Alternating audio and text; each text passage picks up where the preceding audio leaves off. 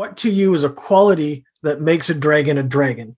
Like a not physical trait. If you were to run into like, a dragon in a human form, how would you know? Like what makes them different?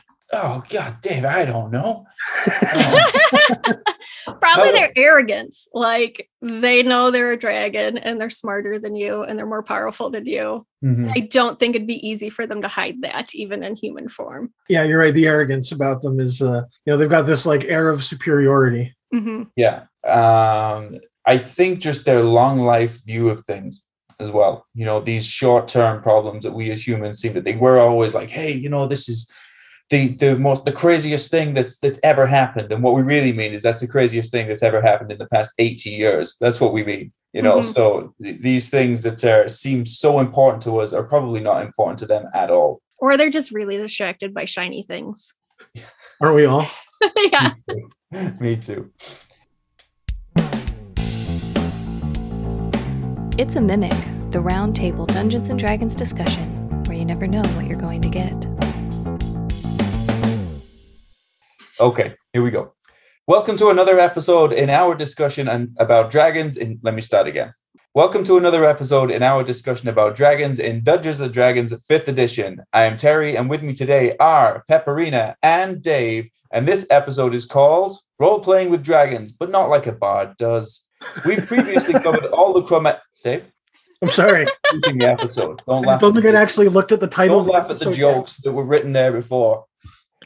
We've previously covered all of the chromatic and metallic dragons that you can find in the 5th edition Monster Manual, as well as all sorts of dragon-related creatures and templates. We've even spent an episode waxing poetic about what powers and inspirations exist for dragons in previous editions, as well as all of the named dragons we could find in the 5th edition before Fizzbands came out. And last time we discussed dragons, we looked into their lairs and hordes, as well as their connections to magic and the multiverse itself. You can find all of these episodes on Spotify, Apple Podcasts, and dozens of other podcast apps, or you can jump over to YouTube and dig into the entire playlist on dragons that we've built there. This episode of the It's a Mimic podcast is going to dig into some more details that we got about dragons from the 5th edition's book, Fizzban's Treasury of Dragons. From draconic personalities to their strange life cycles, this panel of Dungeon Masters is going to cover all of the details you'll need to know when it comes to elevating dragons in your campaign. But before we get started, guys, I just want to ask, what makes role-playing dragons so unique? I mean, I think that there's just like an unspoken like fear the players have when you say, oh, and it comes flying in and you see it and it's a dragon, or it comes out of here and it's a dragon. Like that's something they're going to remember, right? People remember fighting dragons. Nobody remembers fighting the orcs, right? Mm-hmm. I think it's the inherent greatness that comes with dragons. They're legendary for a reason. And so when you come face to face with one, it's everything that you know to be great about them, but all of the unknown factors as well suddenly is staring you in the face. And it's almost like you've come face to face with a god when a dragon is in front of you. I think it's like the uniqueness of each type of dragon. You could role play 5 different dragons and they're all vastly different. They have different motivations, different personalities, different things they're after. So you could, it never gets boring because it always can change. Absolutely right. Yeah, they got a lot that motivates them. Yeah. Right so on. Dave, I believe you're going to cover dragons in play for us first. Is that correct? Of course. And right at the beginning of it, they've got this great quote from Fizzban. To portray a convincing human, one must embody greed, selfishness, and vigilance. To portray a convincing dragon, one must relax. Which I think is why, Terry, you're a dragon. I'm a dragon. Yeah. Because I seem so relaxed in the first 5 minutes of this episode, Dave. Yeah, I hit the elevator button 7 times to get back to my apartment.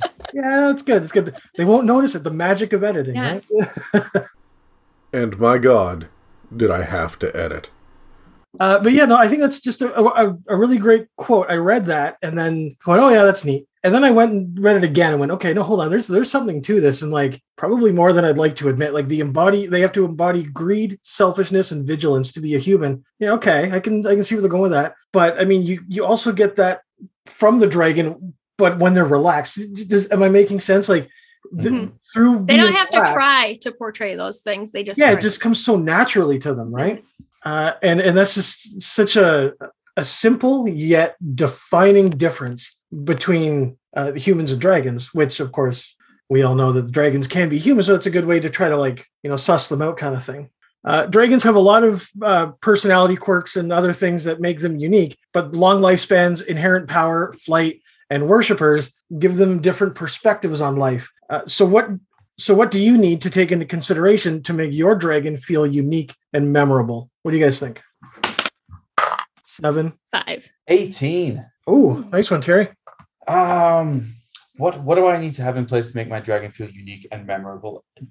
I would say it's how they display their greatness. And I think, Dave, you had a great point there with the Fizzbands quote of "they must relax."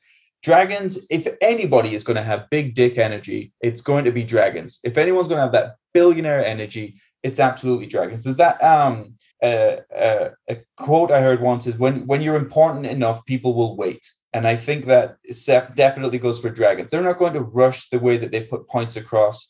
They're not going to, just because you come bursting through the door with the torches and the pitchforks does not mean that they're going to reflect that energy right away. And it might actually be quite anticlimactic when you first meet a dragon, because they're not going to get their panties in a twist just because you come bursting through the door and then start blazing off fire and things like that. You might not be a threat to them right away. So I think to make a dragon feel unique, you have to decide how they're going to display their power. Maybe a white dragon just isn't going to appear and you'll come bursting through the door and he's not even there because he's just waiting for one of you to just walk off to the side, and then he'll come down, pick you up, and pick you off. And that will be how they display their power, by just kind of not being there. Very Hitchcock, right? It's what you can't see. Whereas a red dragon may just stand right in front of you and kind of flash their power off, but maybe not necessarily vocally. So I suppose, long answer, but it's how you display your power is how you're going to have a unique feel. Yeah, interesting. I like that. I think for me, what I would do to make the dragon feel unique and memorable is that I think that it's often forgotten, for me especially, when I'm getting my guys to fight dragons. These aren't just monsters. They are magic, right? And I think that you can brush over that very easily if you're not, super prepared, like myself. It's just so easy to just glance over it and not worry about it. Oh, it's this big toothy thing with claws and wings. What else do you need? Well, let me tell you, there's a lot more else you can do. It's not just what you need, it's what you got. There's a lot to work with there. And that's what I think makes them very unique. They're not just the magic. They're not just the sharp claws. They're everything ramped up to 11. Right? Yeah, 100%. Pepperina?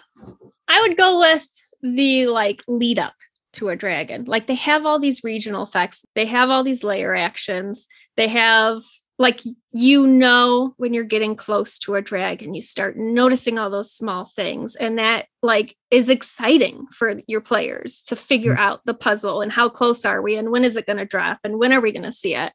So I would play into that level of lead up in anticipation before you even get to it. It could be several sessions before you even see the dragon. Right. The escalation. But just that lead up. Yeah. The escalation to it. Yeah. 100%. Kind of like a horror movie, right? How it escalates. Yeah. Love it. I love it too. That's great.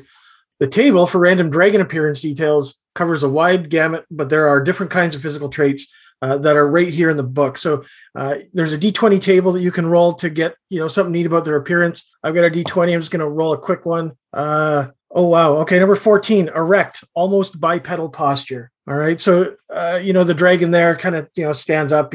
That's a characteristic of him. Some of the other ones are maybe there's one eye missing, or they've got coins or gems embedded in their hide.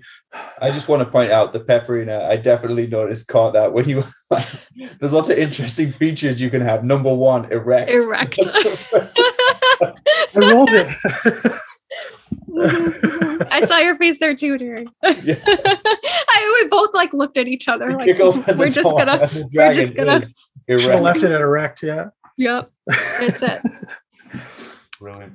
That's the whole podcast. Goodbye. Have a good night. Thank you for listening. Covered it. But yeah, there's lots of different physical traits. It talks about the disfigurement, different weights, and unusual colorations and imperfections, and just other things that you would notice about them physically to make them stand a little bit differently. There are also examples of personality traits for dragons. They have mannerisms, bonds, and flaws. For the mannerisms, we've got just a couple of to pick a couple here. Lowers head to speak eye to eye to smaller creatures unless they're angry. Enjoys mimicking humanoid voices. Speaks an archaic form of common equivalent to Shakespearean English and doesn't understand contemporary slang or idioms. I really like that one. Get your dragon, speaking in thous and thys and all of that. For bonds, this one's just a D10 table. I am close to my siblings whose lairs are nearby. I would go to great lengths to protect them or avenge them. Another one, I am devoted to Bahamut or Tiamat and put their interests ahead of my own. And of course, flaws and secrets. I find adventurers fearsome and I'm convinced that I'll meet my doom at their hands one day. I think there's some good stuff here. That really allows you to flesh out a little bit more about your dragons. I like that idea about the siblings there. To have 3 to 5 young dragons that are all related in a single area. I think that's interesting. Instead of you just think, like everybody's building up to the one adult or one ancient dragon, but to have 3 to 5 young dragons is still a great encounter for a high level party. Yeah. Another important and memorable factor about dragons is the unique name that each one of them has. They're long and impressive. They've got, these ridiculous names that I can't even try to pronounce. I'll just end up sounding like Dan trying to pronounce things. It's just not going to work for me, right? There's just like a specialness to them. And specialness, is that a word? Specialist? Specialness? I don't think that's a word.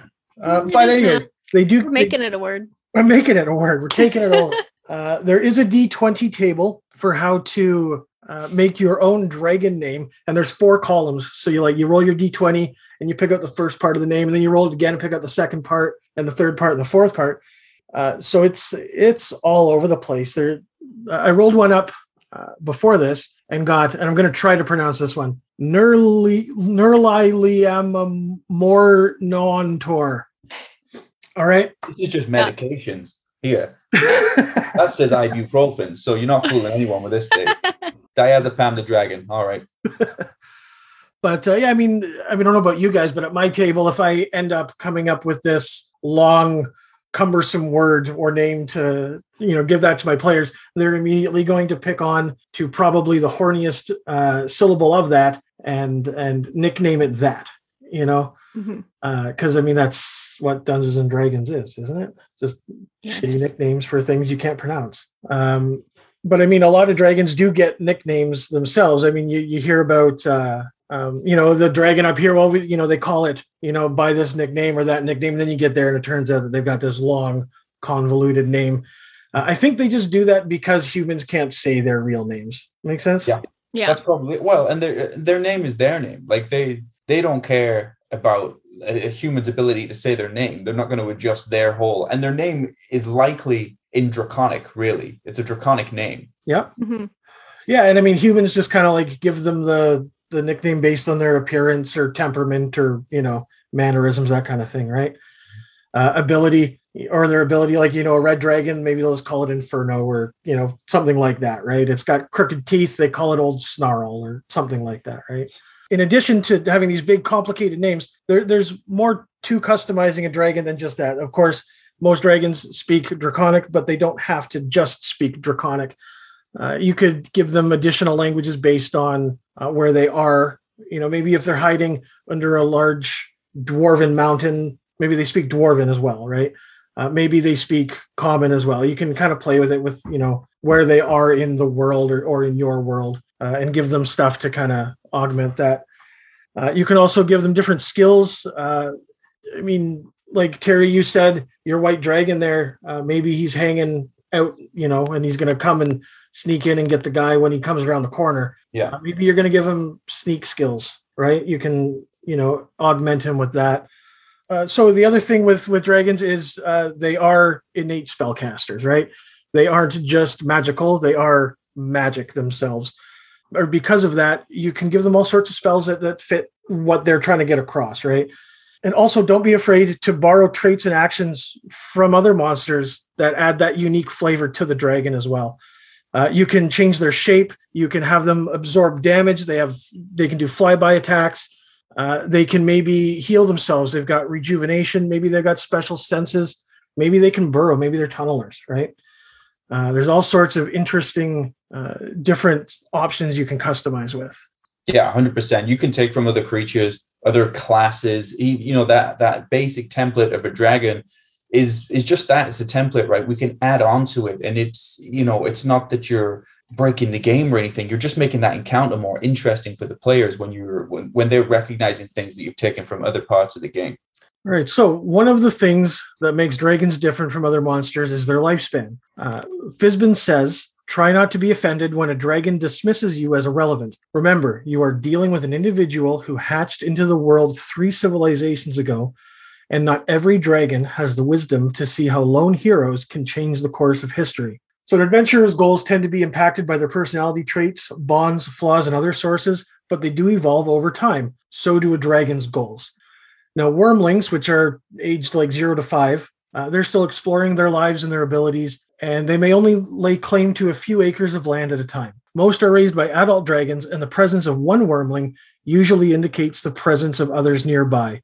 There is a D6 table for the different goals for a wormling. One of their goals, though, is to establish independence from their parents or acquire minions. Next, we have young dragons. These are aged 6 to 100. They're usually active over a territory about 50 miles across. They're concerned with its bordering neighbors and anyone who trespasses. There's a D6 table for their goals as well. Some of the goals are to establish a lair, amass treasure, rule through fear or respect, or secure allegiances. This is when a young dragon begins to master the world around them, but they are still prone to making the same tactical errors that humans are making. An adult dragon, which are aged 101 to 799, establish multiple layers that can be flown to in a day. They will hunt around one layer for a month, then move on to hunt another. Regional effects will take place around each layer, but most dragons will have one main preferential layer. There's also a D6 goal table for adult dragons. One of their goals would be to expand power and territory, start a dynasty, or eliminate threats. This is the age when they start to hone their tactics and start their long-term plans. Adult dragons rarely make mistakes. Keep in mind, they've been at this for a century by the time they've started. The last age range we have are ancient dragons, so aged 800 or more. These are the most epic dragons to ever bless the skies. They have a goal table as well, one of which is thinking about what comes next and transcending death somehow. Complete collections of treasure, destroy a god, or transform an entire region into their preferred landscape. So it's like I said at the beginning of this, their goals and motivations change throughout their lifespan, right? Now, in the last Dragon episode, Adam talked a lot about different territories, or about the territories. These are the areas that a dragon lays claim to. Most dragons will tolerate lesser, weaker dragons operating within their boundaries and even allow them to have small or middling layers there. This is especially true if these lesser dragons are offspring or descendants. When 2 dragons of near equal power have a territory clash, that means war. This is problematic for mortals because the average kingdom is usually expansive enough to house 2 or 3 adult dragons. If 8 dragons go to war, people are going to suffer, right? It's just going to happen. Yeah, that's not good for anybody. When it comes to how dragons reproduce, you think it would be fairly obvious. Dragons come from eggs. Therefore, dragons lay eggs, but not always. There is a D10 table here for the origin of dragon eggs, just to read a couple of them. Seedlings of the first world. At the heart of the world, underground or in a remote area of pristine wilderness, stands a tree on which dragon eggs grow like fruit. Once in a lifetime, each dragon feels an overwhelming urge to seek out this tree. After finding it, the dragon must persuade its guardian to relinquish 1 or more eggs. There's draconic transformation. Enlightened non-dragons, most often humanoids, are transformed into dragon eggs when they die, when they experience profound enlightenment, or when they undergo a ritual that might involve bathing in dragon blood or being devoured by a dragon. Humanoids and dragons alike understand the transformation to be a transition into a higher state of existence. There's also rejuvenation. An ancient dragon voluntarily enters a deep trance and eventually dies, leaving behind a single egg. Now, despite the difference... Pardon? There's an egg tree. Is this real Yeah, life? there's an egg tree. That was the main takeaway there. There's a D10 table of the origin of dragon eggs, and that is one of them. Right? There's lots of interesting ones. Another one here, divine origin. Only Bahamut or Tiamat can create dragon eggs. Each egg is the result of divine intervention. So they've really taken this and run. Wow. But the dragon egg tree, I like that. That's a whole campaign in itself, just trying to find the dragon egg tree. It gets into more than that, too. It talks about you have to convince the guardian to relinquish one. And now you have an egg. What the hell do you do with it? What do you do with a dragon egg? Right? Now, despite the different potential origins, there are two important things that you need to know about dragon eggs. The first one is that it must incubate in the environment that best suits the kind of dragon. So you're not going to hatch a red dragon up in, Icewind Dale. Mm-hmm. And the second one is that there is no standard for how long it takes to hatch. It may be a matter of months or several decades. It appears to be as long as you need it to for story reasons. I think Game of Thrones nailed that one, Mm-hmm. Those dragon eggs forever until the triggering effect. It's not a time thing. It's an effect thing, right? I do know that Adam obsesses over the creation and hatching of dragon eggs, but it is worth pointing out that the other end of the life cycle is just as important. I've said it before, dragons are magic. They are not magical. I mean, I guess they kind of are, but they are magic. So when one of them dies, it should have this profound effect on the world. Adventures should be inherently changed. The surrounding area should feel the destruction in unpredictable ways. And of course, there needs to be death throes. They give you a D6 table for the death throes. One example, the dragon uses its breath weapon one last time. Another example, roll on the wild magic surge table in the sorcerer section of the PHB, re-rolling any inappropriate result. So it's doing something. When it dies, it has an effect, right? Right. The law of conservation of energy states that energy can be neither created nor destroyed, only converted from one form of energy to another, and that's true of draconic energy as well. So when a dragon dies, there's going to be an outburst. Now, this can be all sorts of different things, okay? This could come across as a regional effect. Maybe the water nearby becomes foul, the winds change, wildlife changes, something like that.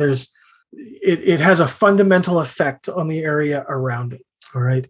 Besides that, you could have a dragon egg manifest within the corpse of a dragon that holds on to the life force of the dragon. So maybe the death of the dragon provides life of the dragon. Maybe the dragon got this egg and then it goes into that big trance that eventually dies, but it has this egg and it leeches the life force from the dying dragon to the new dragon, right? Almost like a rebirth. Or you could choose as a DM to have the heart, blood, brain, eyes, lungs, and any breath weapon organ be imbued with the power of the dragon that can pass on to anyone who maybe consumes these specific parts. Or maybe it's just a shockwave that slams into everyone within a certain radius that turns them all into draconic superheroes. Regardless, a dragon's death should not be mundane. It should have some sort of large effect, right? So why don't we roll initiative? I want to ask a couple questions. Let's do initiative and then I'll hit you with the questions first. How's that? Let's do it. I mean, I ask the questions around here, Dave, but I'll allow you to ask them this time. I appreciate that, Terry. Thank you for your generosity. Those of you listening at home would have noticed I rolled my dice twice. However, the first time was because it landed in my keys and it was cocked. The second one was a nat 20, I assure you. Sure. I can't prove it. You'll have to take my word for it. All right. I got a 12. I got a 3. All right. So we'll start with Terry then. Is it helpful to really build out traits, flaws, and unique details for dragons? Yeah, I think it's absolutely helpful, but don't stress yourself over it, right? This needs to be fun to do. And the traits, the flaws, and the unique details of a dragon really is just to provide you with the DM with direction, something to follow. So when they start throwing spells and they're dropping darkness and bane and silence and it's all going wrong and how you thought the encounter was going to play out does not play out, it just gives you something to channel, right? An area of focus. Is their dragon diseased? Do they have a dragon egg inside of them? Do they, whatever it is you just stick with that thing, and it will keep you as the DM in a particular direction, so you can continue to play out your encounter with some sort of clarity, and it's not just kind of going all over the place. Yes, it's interesting for the players, but use it as a tool, DMs. That is a great point. It is a tool. You're right. It does help when you are fighting these big dragons that are bigger than life.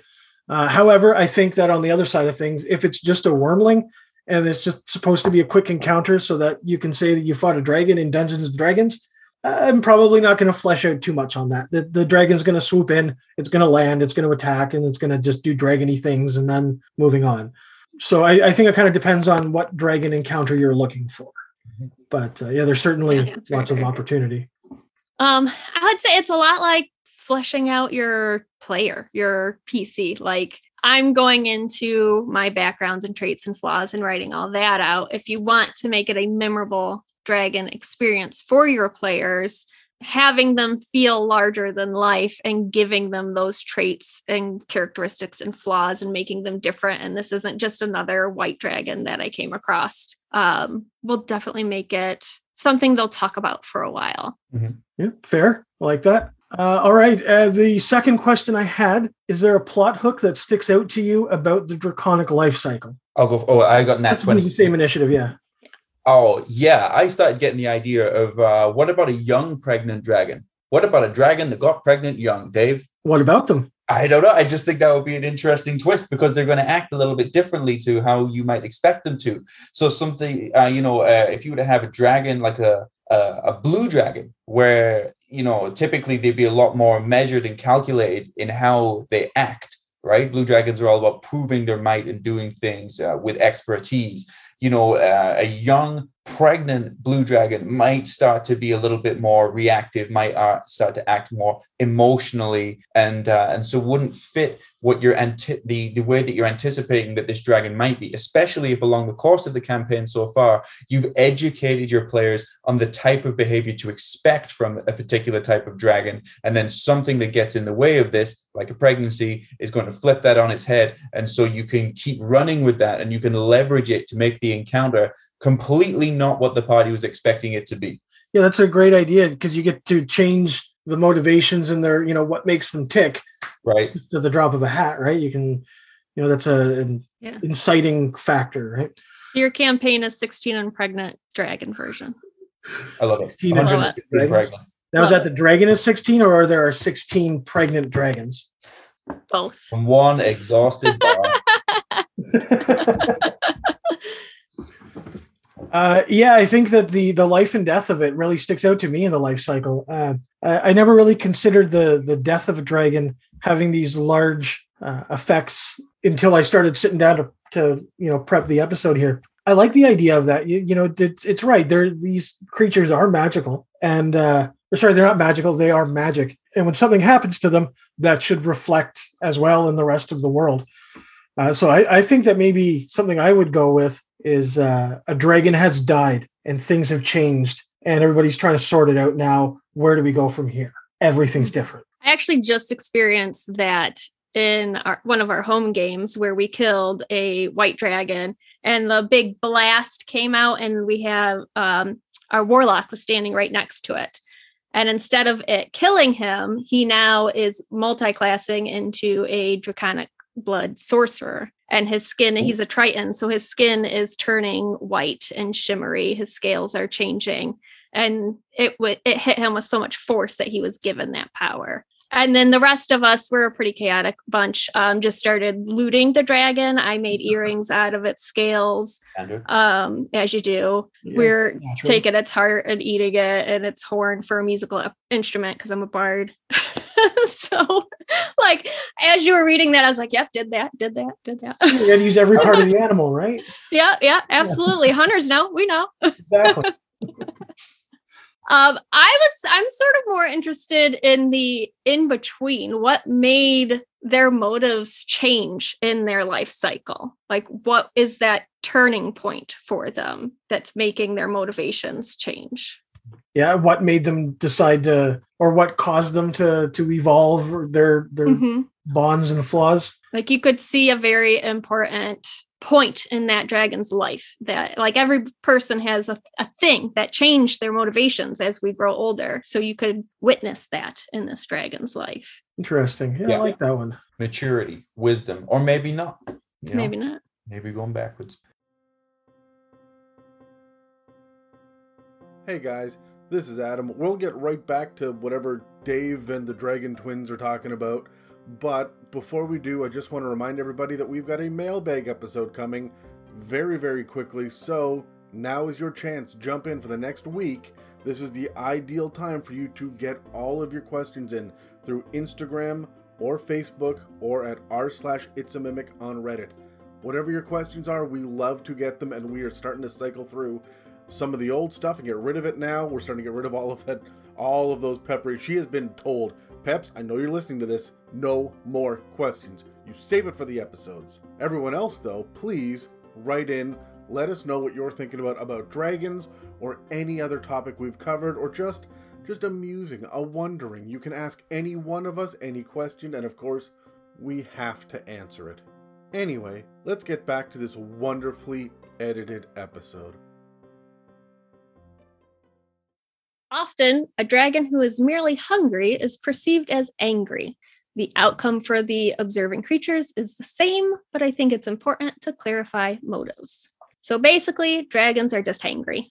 That's what we're learning. Yeah. Been there. We've all been there. There are many ways to use dragons in your campaign, whether they are a battle, a role-playing encounter, or the big bad of the campaign. This section helps us figure out the best ways to use them in each of these situations by asking 4 questions. First one, is the encounter a goal or an obstacle? Basically, is this the main plot point of the campaign, or maybe just an encounter for this session? Depending on the dragon you use, either in age or color, they are great for either of these goals. Dave, look at the American spelling of color. You know, I was just looking at that, and I was thinking about it, and like I could edit that and save it again, or that gives you an acid reflux. I could, you know what? I could tell that this is clearly a Canadian Google Drive, because when I put in my notes, it tried to tell me that favorite was spelled wrong. Yeah, it spell checked me on favorite and wanted to add a U, and I was like, clearly this is Canadian. Okay, so our second question. What's the goal of this encounter? This is where you decide if this encounter is meant to be a battle to the death, combat and retreat, or social encounter. Now, players are often unpredictable, so be prepared for them to throw a wrench into your plans. But maybe your players are too low of a level to actually fight this dragon, but you want to give them a taste of what's to come, and the dragon just wants to size them up and see how big of a threat they are. Or maybe it just has something your players need and they can negotiate a deal. Next, you want to ask, is the encounter in the dragon's lair? The location of the encounter should have a big impact on how it goes. If the players manage to make it into the dragon's lair, the chance of it being a fight to the death goes way up. Dragons are not likely to let adventurers leave after seeing the wonders inside their hoard. And if it's an adult or older dragon, they get access to lair actions, which makes the battle far more difficult.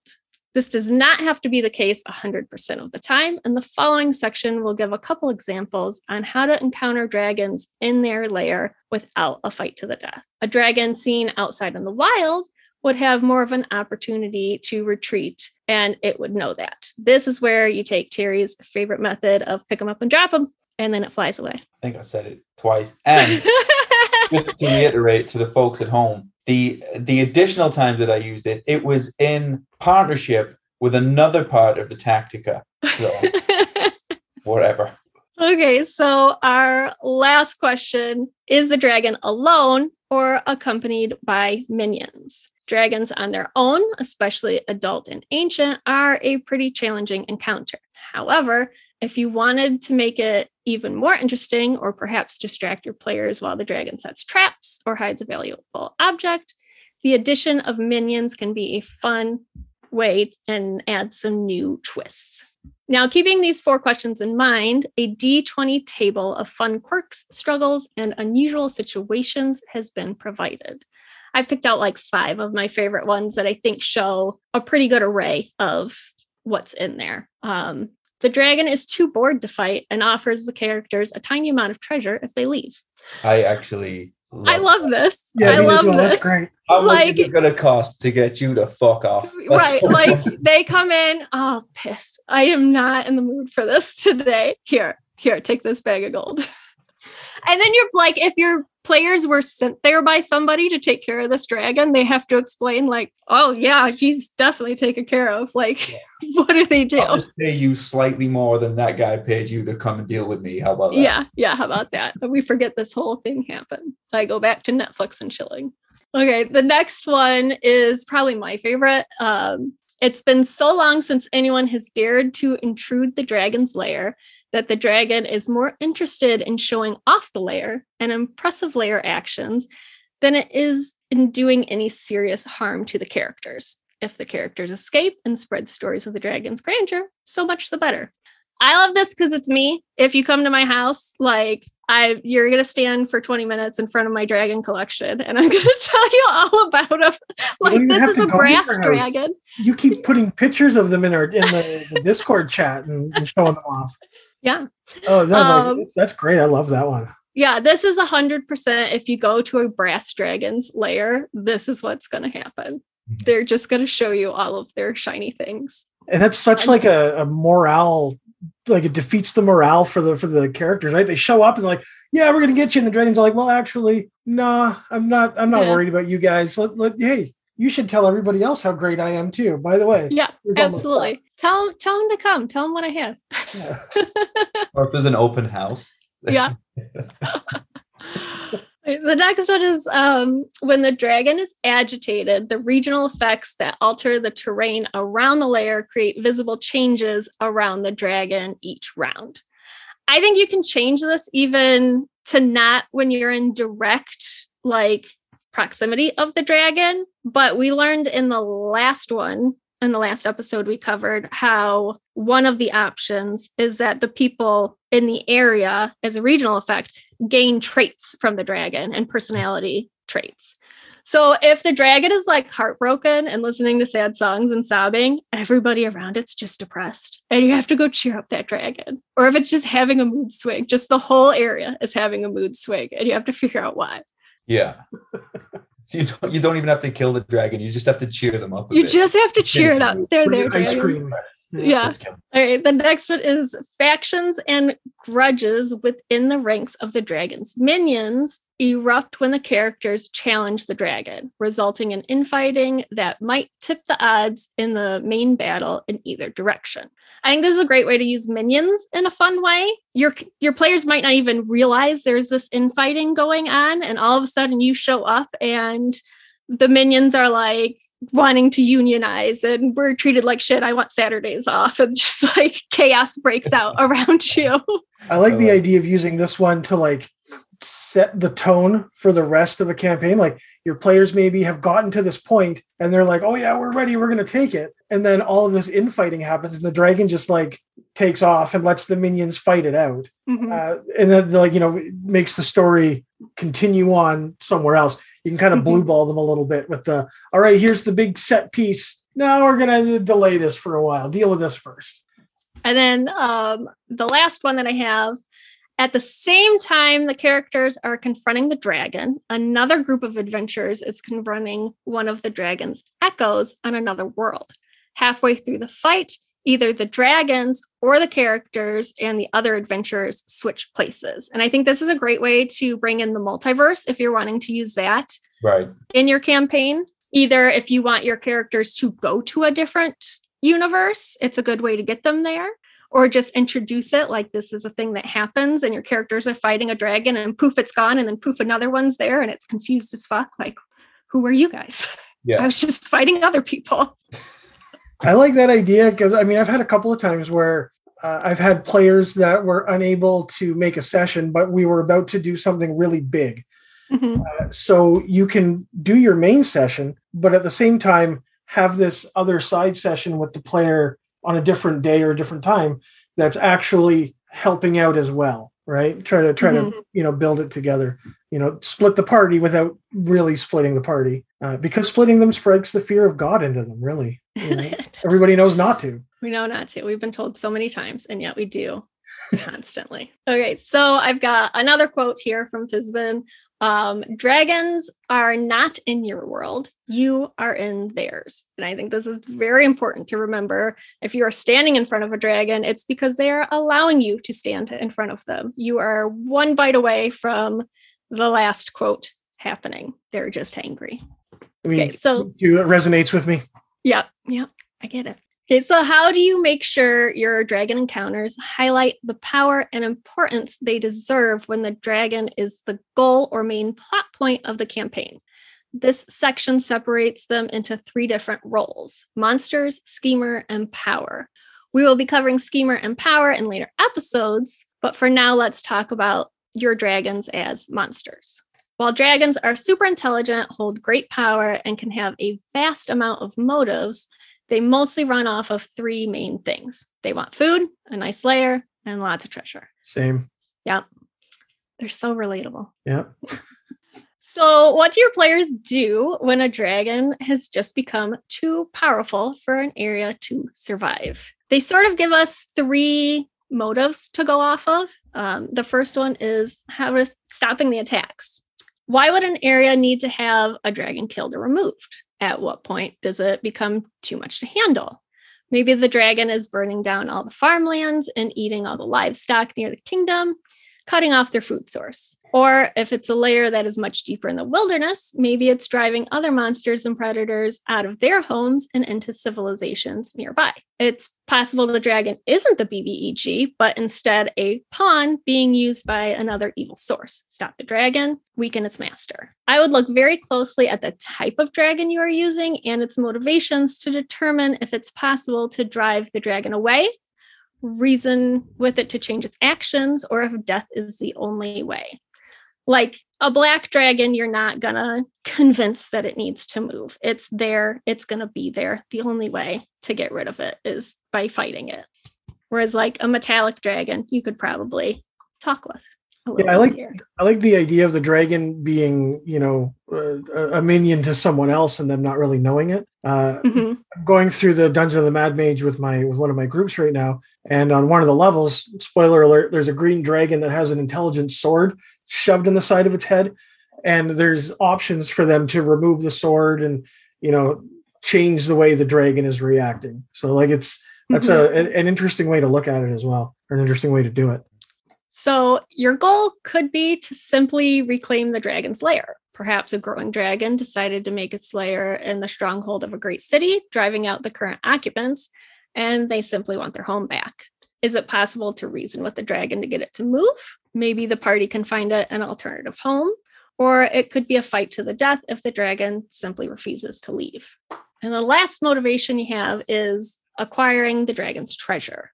We know the dragon's hoard are filled with powerful artifacts on top of all that gold. Your adventure could be based on retrieving an artifact from the hoard, the party having to decide if they can sneak past the dragon and take it, or if they'll have to fight.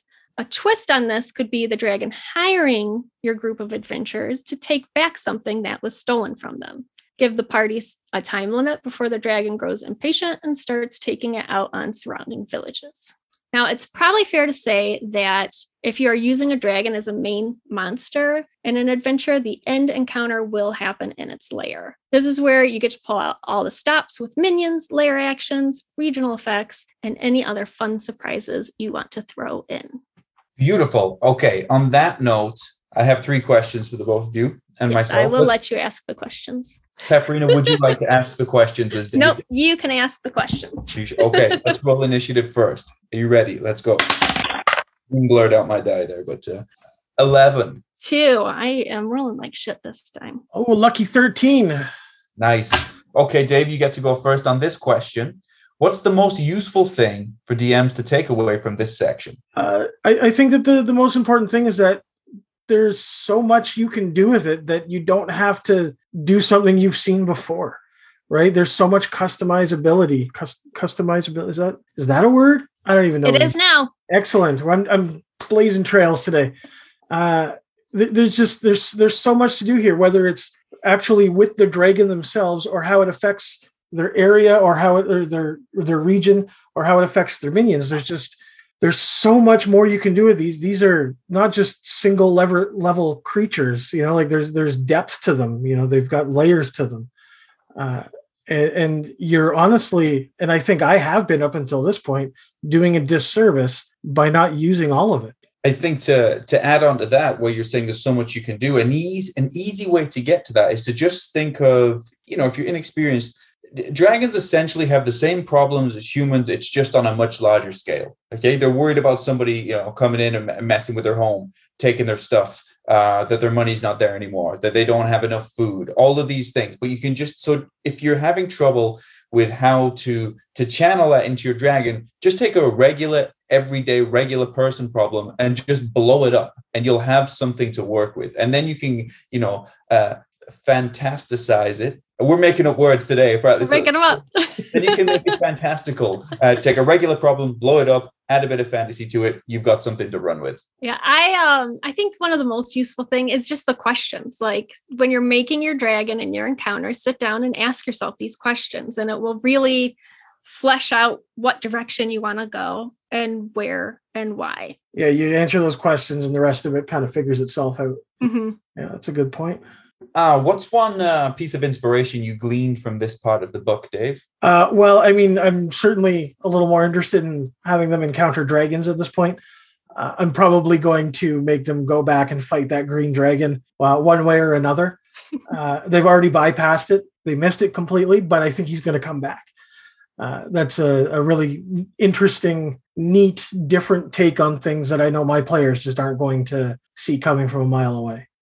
So, I mean, that. Yeah, I think for me, it was just that killing the dragon doesn't need to be the only end result, and it might just be that you just need to stop the attacks. You just need to take the dragon out of the firefight, so to speak, or that for whatever reason, acquiring the treasure is going to do it, or just reclaiming the territory that the dragon has. You don't necessarily need to kill that dragon, especially if you've identified that that's just going to cause more problems down the line. So for me, my inspiration is killing the dragon doesn't need to be the only solution.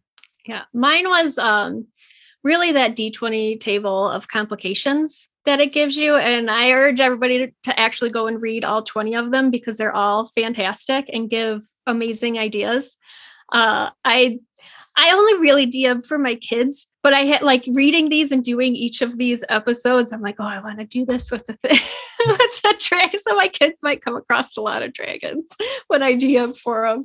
When you do it for your kids, you find a dragon erect, standing. Which my kids would just want to make that dragon their pet. They are slowly making a walking zoo out of their campaign. I mean, that's the dream, isn't it? Yeah, that's the dream. I'd love to have a pet dragon. I think they have a crystal lizard and a saber-toothed pug and a wolf right now that are... Saber-toothed pug, love it. Yeah. Well, what's the biggest difference in scope between a dragon adventure and merely a dragon encounter, Dave? Well, geez, I mean, a dragon encounter, I open up a book, I find which dragon I want them to fight, and they fight it. It's really just that simple. There's nothing that really goes into it. There's not a lot of work. There are no minions. There are no regional problems. There's no thought to it. It's an encounter, right? A dragon adventure, I mean, there's an end game. Maybe that evolves over the course of the campaign, but I mean, you could have your players on a dragon adventure, and they might not even know it for the first, 10 levels of playtime, right? You can reveal the dragon later on. There's just a scope to it that just blows a dragon encounter out of proportion, right? If you were to have an ancient dragon and just use it as an encounter, I think you're probably doing it a disservice, right? It deserves some respect. Yeah, I think for me, it's the ripple effect. So when you have a dragon encounter, whatever the conclusion of that encounter is, there's just a little ripple that comes out. You only need to think about what happens immediately afterwards.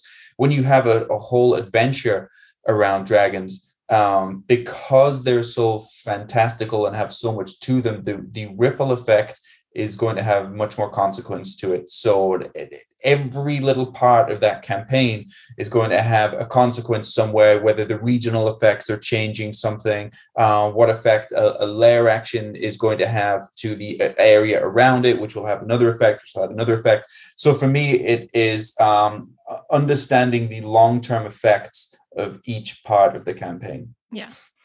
I'd say like it's that slow build. It's that creepy monster movie where I think in like King Kong, you don't actually see King Kong for an hour and a half into the movie. You get hints here and there with a campaign versus just an encounter. It flies down. It might take one of your players' weapons. You might have to battle it. It might fuck off. You know, and that's it. Yeah. It just causes an immediate problem versus that slow build. Mm-hmm. Yeah, it's the tension, right? That's what it's all about. Even like a horror movie, it's all about the tension. As soon as you have the jump scare, everybody just laughs immediately afterwards. You're not really scared anymore because the tension is over. And that's why you know, Adam's much more of an expert on movies, but that's why for me, sequels are never as scary, right? Because it's like, I already know what it is. I already know what none is, you know? You can find us on Instagram and Facebook at It's a Mimic, or on Reddit at r/It's a Mimic, which I have made a Reddit account now since the last time we recorded. Nice. I have. You could send questions to info@itsamimic.com. Make sure you're sending in your mailbag questions for future episodes. And positive reviews, sharing on social media, and word of mouth are always much appreciated. Perfect. Okay, so let's go into the final section of this episode. I'm going to talk to you guys about campaigns. So I want to give 3 examples of dragon campaigns to start to get that inspiration flowing and how dragons are used in different worlds. So the 3 examples I have here from Fizban's, the first one is Krynn, which is the home of the Dragonland setting and is essentially a battleground for an eternal conflict between Bahamut and Tiamat. Tiamat commands the armies of the Draconians, which are formed from corrupted eggs of metallic dragons, while heroes and villains alike ride mighty dragons into battle. I don't know too much about these campaign settings either, or these particular dragon campaigns. So these were interesting for me as well. The second one is the Council of Worms. So the Io's Blood Isles are a very vast domain which are governed by an assembly of ancient worms representing 88 clans. I should say that in a North American way. 88, not 88, is the British way. 88 clans of chromatic, metallic, and gem dragons. The council's subjects include dozens of humanoid peoples, some of whom serve as closely bonded aides to the dragon masters. And the last one is that of Tarkir, which comes from Magic the Gathering, the card game, where 5 dragon lords rule supreme over the world of Tarkir. And after centuries of battle between humanoid clans and the ancient dragon lords and their broods, the dragon lords triumphed and claimed dominion over the clans, which now bear the dragon's names. So those are 3 examples of how we can use dragons in campaign settings. What I want to touch on here are little plot points, essentially, and then we'll talk about how we might use them within a campaign setting. Okay, so first let's roll initiative because it's easier once we're already rolled. So roll your dice here. Let me know what you want. I got a natural 20. I got a 7. 11. Okay, I'm gonna hold my action and go last so that I'm not just asking myself the same question 8 times. I don't think it comes across very well. So I will go last. So that Dave, does that mean you're going to go first on this? No, I had a 7. Okay, Paparina, you're going to go first. So how might we use a major plot point for a rise or a fall of a leader or an era? Now, it doesn't necessarily need to be a dragon. It can be, one of the humanoid leaders or a changeover in an era. How might that affect a dragon campaign? Well, like we said, like dragons' lifespans are much further than the rise and fall of any mortal kingdom. But I could see them sort of waiting for that time to take over that territory. Like it's just easier for them. You know, if there's this king died, a new one hasn't been crowned yet, so they are moving in. And then you go back to that, the dragons misplacing the people of a city and they just want their homes back. Like that's the perfect time for them to do that. 100%. Dave? Yeah, I like that. One of the things I would probably would probably use is, working on Eberron, because I haven't done that yet today, is look at what happened in the Mournland when this whole area of the continent is now uninhabitable. What does that do to the dragons in those areas? How does that change things, right? Like that'll change the entire, literally change the landscape, both physically and politically for the dragon. Maybe it allows them to maximize and build up, or maybe it weakens them, right? have a lot of different effects. Yeah. For my part, I wanted to touch on as though the dragons were the leaders and perhaps some opposite effects of what we might expect. So, for example, what are the positive parts of having a chromatic dragon, right, as a nearby kind of leader or influence? So, say, for example, if you kill the green dragon, the regional effect of these lush, vibrant forests now goes away over time. So how does that affect the nearby community? What happens when the red dragon dies and that area is no longer being warmed and it cools down? Or the negative effects of if a metallic dragon comes in. So bronze dragons, for example, they give bright hues to underwater plants, which inevitably would light up the sea life in there. So what happens now when that causes overfishing because fishing suddenly becomes mega easy? Or what happens when gold dragons are their new leader, but now everybody's addicted to gambling because they're attracted to the shiny gems and the coins that are now filling up the town, right? So I like those moral dilemmas of the opposite effect happening of what you think might happen in a situation. Yeah, fair. All right, Dave. What about if a cataclysmic disaster happens? Well, I mean, that's kind of what I went over last time with the Mourning and the Mournland there. That can really have a large, it's going to have a large effect on the ability of the dragon to amass wealth, recruit minions, what minions those could be, that kind of thing, right? It could maybe now, like I mentioned in Eberron, maybe the dragons can get into Sire and get into the royal vaults and what kind of magical items they could find there that really changes them fundamentally, or everything around them, right? Like that can, again, it changes everything, right? There's no more people around. What do animals do when there's no people? Yeah, exactly. Right? Yeah, that's cataclysmic event. Volcanoes, earthquakes, tsunamis. Yeah. It would be interesting to have it as the dragons age and they become more powerful, that they caused that cataclysmic event. The red dragon becomes an ancient dragon and now all of a sudden volcanoes are erupting. Yeah. Like what happens to that area when that dragon ages and becomes more powerful and its regional effects grow so vastly that it is causing all these things to happen? Would it care at all, or would it just be like, yep, that's me? Yeah. Or what if it's a metallic dragon, a good aligned dragon, which is accidentally or rather inadvertently causing issues for the people around it? Yeah. Then it has that moral dilemma of, do I stay here? Exactly. Yeah, exactly. But am I more harm than I am good at this point? Yeah. And do they really care? Yeah. I've always kind of said that about metallic dragons. They're good, goodish, good kind of good to their own standards, not to your standards. Yeah. My daughter always asks me that, like when I pull out a new dragon or paint a new one, she's like, is this a good one? And if it's a metallic, I'm like, well, it's kind of good, but it will still eat you. If good things like still get hungry. So yeah. Exactly. It's subjective, right? You're not totally safe. Yeah, you're not totally safe. Exactly that.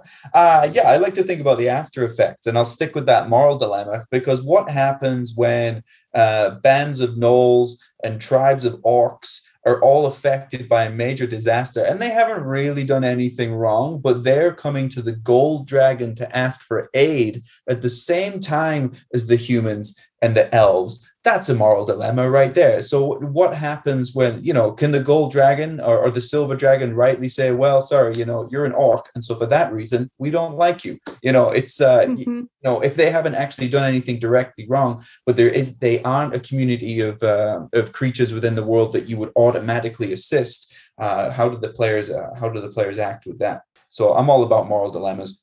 Next one, Dave, for you. What about an assault or an invasion? This is something which maybe you kind of would expect more often, whether it be by the dragon or by one of their enemies or by whoever. But how would you pull this into a dragon campaign? Well, I would kind of look at it as what's the dragon's point of view on this? Is there an invading force that's coming into the region, the dragon's region?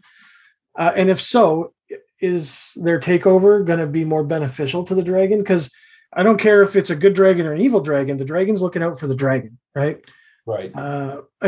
Yes, there are probably exceptions, but for the most part, they're looking out for themselves.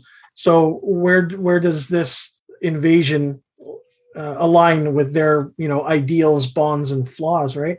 This is why fleshing out the dragon is so critical, right? Because it really kind of gives you the not just who they are, but how they're going to react. Right? Maybe they want to just come in. There's an invading force. Maybe they'll just come in and work with the current occupants of the region and just wipe out the opposition. Done. Moving on. Now you guys owe me everything. I want all your gold, right? Or maybe not. Maybe they've been kind of warring, and this is a chance for them to, get rid of the current occupants and move on, right? Like there's some option there.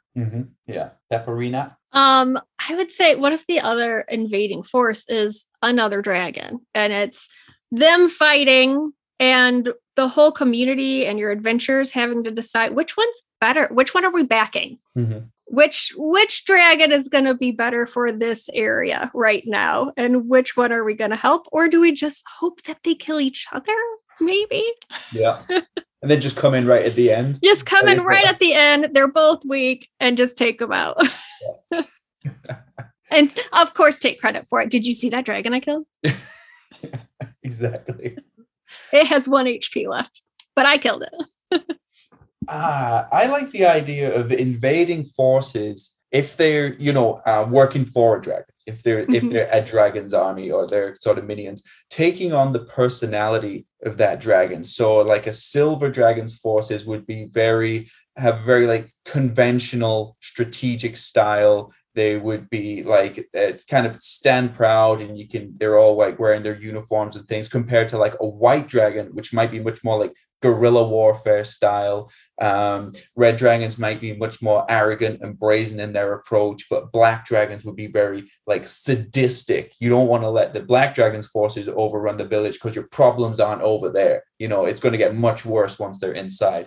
And so I like the idea of those invading forces taking on the personalities of the dragons, because then that's going to influence the decision of which ones your party members go after first. Okay, Dave, here's your next one. Rebellion, revolution, or a key figure being overthrown? Oh, it's difficult. I mean, I like the idea of there being, the dragon was the ruler of the area. Maybe not the ruler, not the king, but like, the kingdom bowed down to the dragon. But now there's the new dragon in town, and how that change, that overthrow, affects things. Maybe this was a wormling that was brought up by an adult dragon, and now they're fighting for power. How does that change, not just for the dragons, but for the minions and for the subjects of that kingdom and so on? Like there's a lot in there, right? Changing a dragon's leadership, or changing who the leader is when you've got this draconic faction, is like the trickle down is immense, right? Yeah, 100%. Pepperina?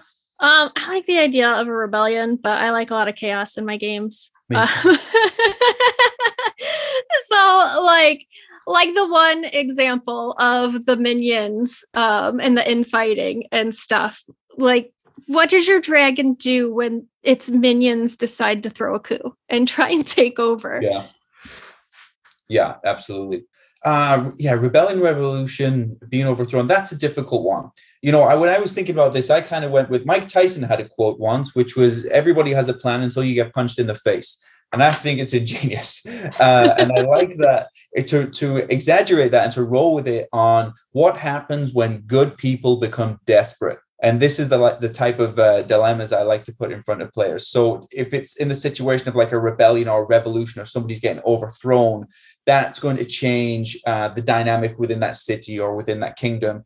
And at what point do good people start to look for help from bad people? So how much do I have to push your buttons and hurt you before you go to the green dragon for help? And that's going to start to have an interesting dynamic on the party's alignment, on what is now acceptable to them. And so it'll kind of mess with them and start to give them difficult choices, which ultimately makes for better character development in the end, I think. So yeah, that would be me on that one. Dave, what about extinction or depletion?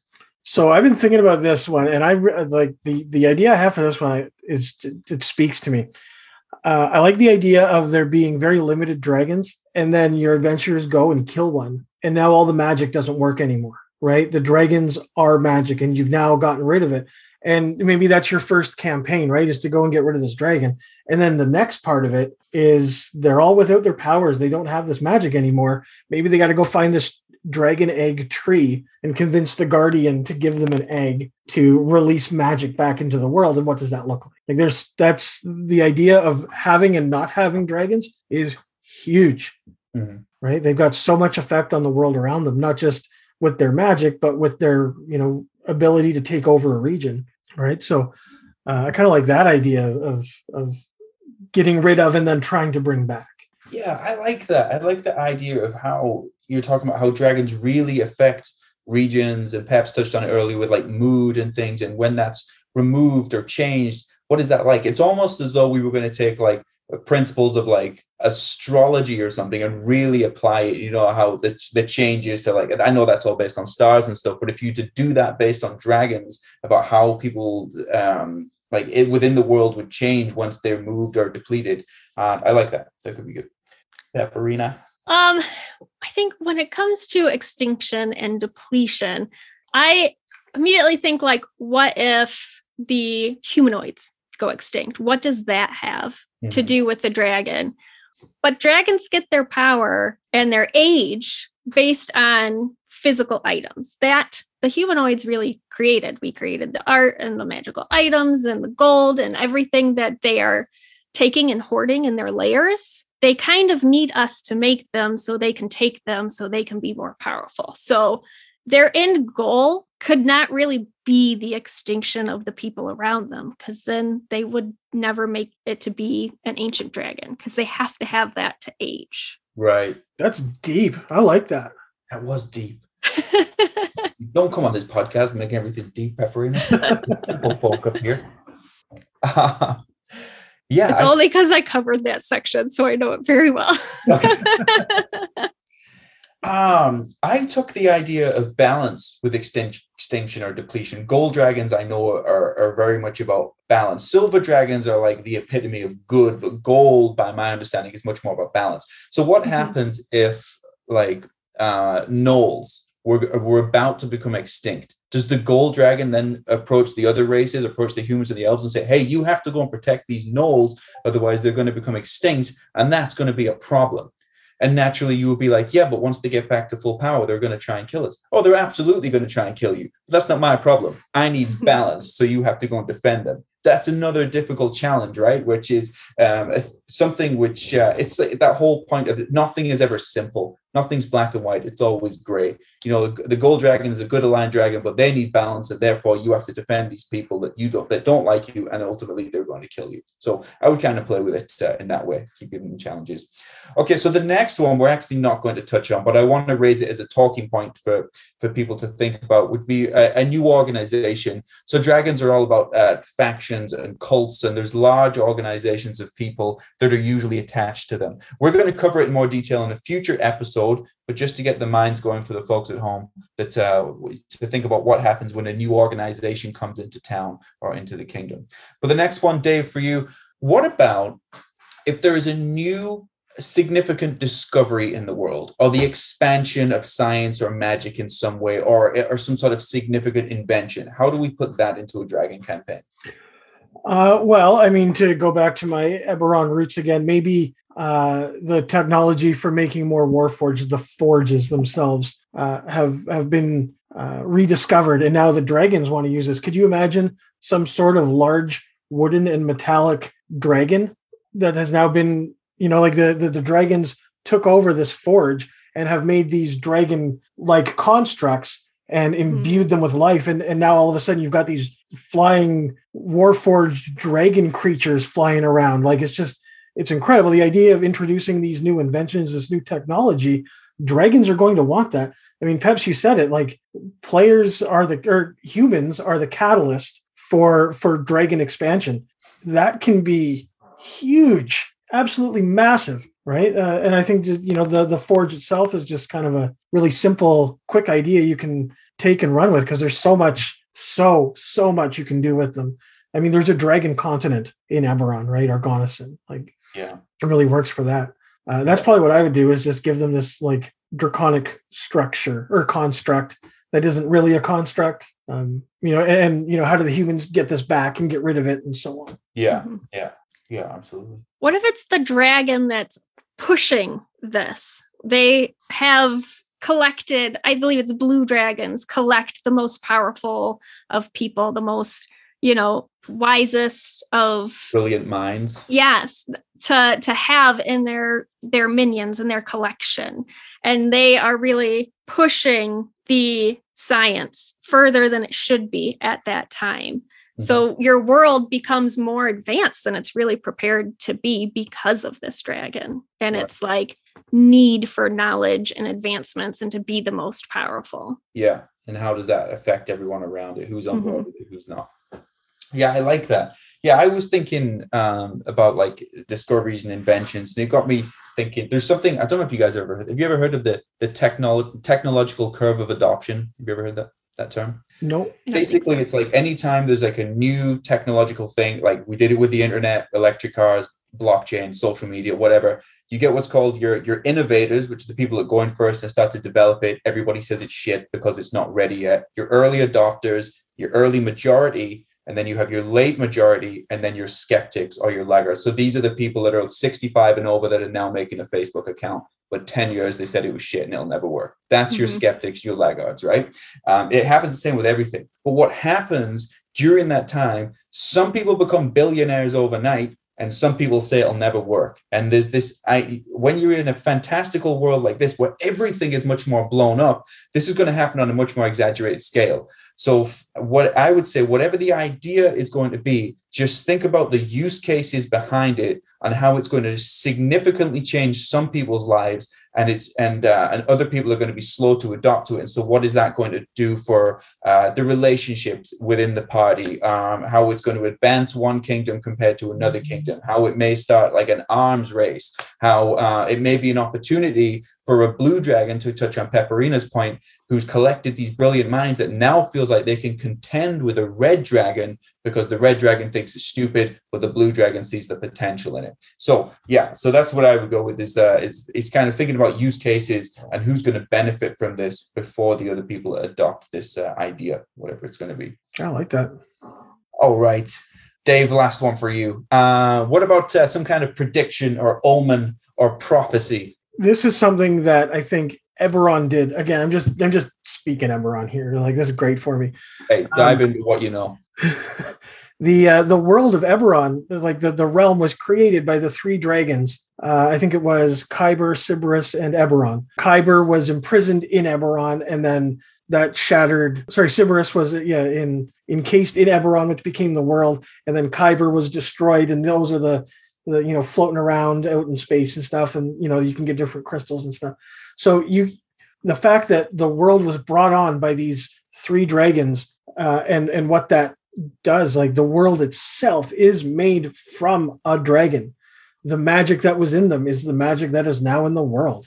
And maybe they're trying to come back. Maybe there's some sort of prophecy. Maybe the omen is these crystals are having some sort of effect when they're imbued in different items and stuff. Maybe it's corrupting, right? Maybe that's what's going on, and it's just this mass corruption that's trickling down throughout civilization, right? Like there's a lot you can do with that. If you want to deal with draconic prophecies and stuff, Eberron, go Eberron.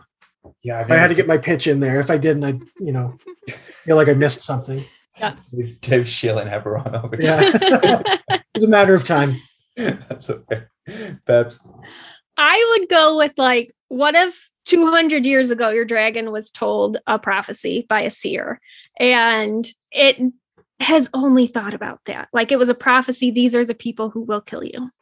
And it's only thought about that, and it's just become obsessed. And for whatever reason, your party sort of meets that prophecy. It's whether, the person who kills you has a sun on their shield, and your paladin happens to have a sun on his shield. Right. And the dragon sees that and becomes like obsessed with your party. And these are the people, they're here, they're coming to kill me, and I have to watch them. And it just feeds into that fear and panic of it. Like, normally this dragon is not scared of anything, but that sun on that shield really does it. Yeah, changes everything. Yeah, absolutely. I think I would start to think about how kind of said a similar thing on the last question, but how it's going to affect the people around you. So, you might hear this prophecy in the campaign. It might not mean anything to you, but to another party member, it might be everything. So how does it affect the dynamic between the party members? How does it affect each city and community based on their interests? Who in the world now stands to lose something, and who in the world stands to gain something from this? Or who used to be significant and is now no longer significant? These are the types of questions that you have to ask when an omen or a prophecy comes in, because this is what's going to motivate action from these people next. And it gives you direction as the DM, something to go with. Just ask yourself a few questions. Okay, now we know the answers to these questions, and then run with that. Otherwise, something on the grand scale of a prophecy or an omen, it's easy to lose track of what you're doing with that. Perfect. Okay, team, that's it.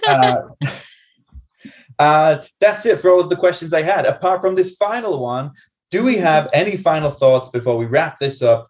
Dave, you can go first. I think I have been really missing out on the dragons side of Dungeons and Dragons. I mean, I've been delving into the dungeon of the Mad Mage for a long time. No more dungeons. No more dungeons. But yeah, no, I think I'm over it. Dragons. I think we're going to be just doing dragons now. My guys are what's coming for them. I mean, dragons, but there's lots of options there, right? It's something that I'm probably going to explore a little bit more now after looking into it. I like this. It was actually because of you, Dave, that I was exploring my dungeons more, because you were joking one time with me that dungeons are always a well-swept stone floor at 2:00 in the afternoon or something. I thought, God damn, they always are.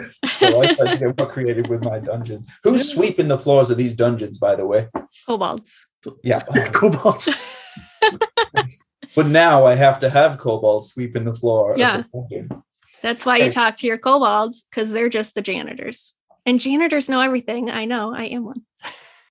Pepperine, any final thoughts before we wrap this up?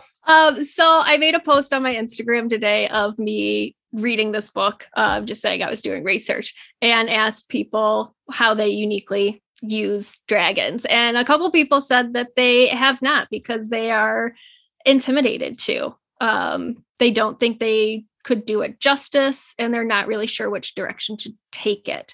So my final thoughts are: read this book, look at the tables, the dice tables that they give you, because there's so many excellent bits in there for inspiration, and you don't have to use it exactly. Like I said, with the one with the regional effect, you can change that, but use it as your inspiration for your campaign to make it unique. Yeah, absolutely. I'm going to add on to what you said and say, this is where the options are, but don't feel like you have to use it all either. Mm-hmm. Just take 2 or 3 things and run with it. Otherwise it starts to become overwhelming. If you have a dragon campaign and you finally get to the lair and there's regional effects, but now the regional effects are different, and now the dragon's popped into another thing, and now this has happened, and it's too much. Just take 2 or 3 things and run with that. That will be exciting enough, but it gives you the direction. It gives you something to fall back on, and it will make your game much more exciting without being too overwhelming. Yeah, I think that's where the 4 questions in my area really help out. It's just 4 questions. Answer those 4 questions and you're good to go. That's it. That's a good point. I've had some really good success with not knowing where I'm going to go with an idea, but sticking with it anyways. And then normally my players will latch onto something, and that's what I focus on, right? Yeah. Give them options or not. And they'll either take it or they won't. And that's fine too. If they don't want to, there's nothing wrong with that, right? But having the option, and it doesn't necessarily need to be fleshed out. That's what prep is before sessions, right?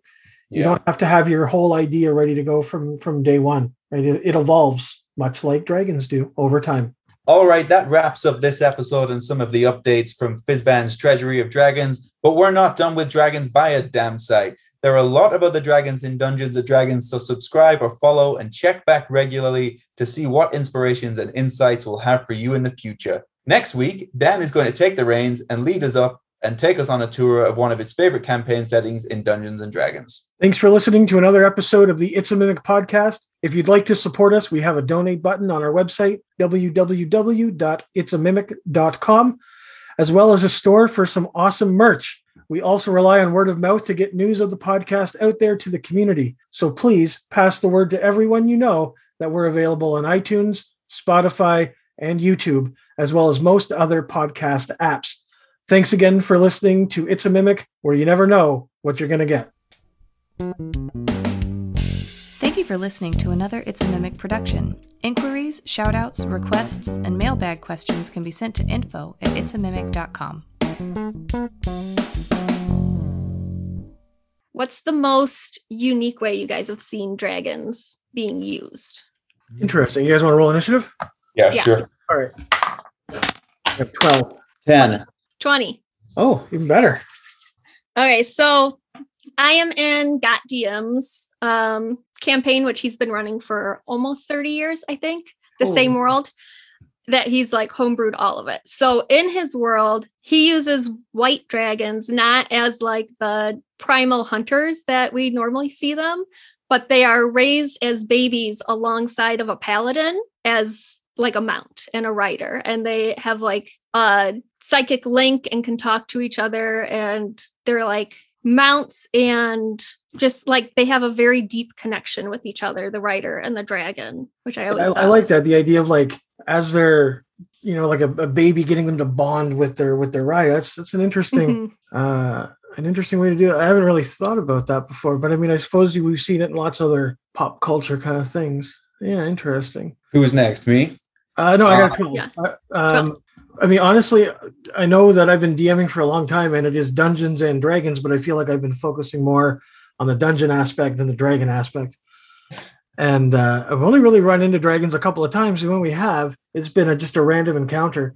We did do one, though, when I was like, oh, God, years ago. We were actually, Dan's brother was our DM at the time, and it was a pre-built module. Of course, it was 3.5, and there was a black dragon in a lair that we had to like get our way down in, and then fight this dragon. And that was my first real exposure to a dragon, and like being in their lair and stuff. Man, that's just like the coolest feature that is, I guess, not specific to dragons, but what makes them so neat is that they've got all these other regional effects and stuff like that. Mm-hmm. Yeah, I've never made it to a dragon's actual lair before. They've always been out in the wild, so that would be fun. My favorite favorite way a dragon was used. Oh, we had in Adam's campaign, somebody had a baby with a dragon. Or did they have the baby? I don't know. Somebody impregnated a dragon. There was a dragon. Oh yeah, there was a Probably dragon. the bard. They were carrying around a dragon egg. Adam likes dragon eggs, and I like a good dragon egg as well. I like them to be used in interesting ways. So that was my favorite way that a dragon was used. Was a party member had a baby. Was it you, Terry? No. I choose to have no affiliation with abominations such as that. Okay. We say that, Dave? Can we say that? Mhm. You can, yeah. It's fine. I mean, it could have been a really hot metallic dragon that shapeshifted. You never know. Could have been. Dragons also have as many very. I'm doing the Terry here. False start. Don't call it the Terry. Yeah, it's a thing now. That's what we're calling it. It's a thing. That's what I'm going to be known for, is tripping over my words 3 times on the opening statement. You're known for a lot of other things on this podcast, Terry. I'm trying to change a lot of them, to be honest. Hey, I Dave, what do you- believe that I was supposed to go first on all of those questions, Terry. On which question? On all of those. In my section? Yeah, I'm pretty sure I was first. Dave, is that supposed to happen? It's okay. I'm sure Adam can fix that in editing. We'll fix that in post. It'll just be That's Adam's voice. Totally fine though, because I always get so nervous when I'm first because I don't know what to say. So I need to listen to somebody else talk while I me as figure well. it I out. rolled it. It was Terry's like, oh, I got a 20, and you said you had an 11, and I have a 7. I was like, yes, I get to go last. And Yeah. Terry's like, well, I'm gonna go Gonna last. I wasn't And going to answer then he 8 put me of my first. own questions. I went from last to first, and you know what? It's all right.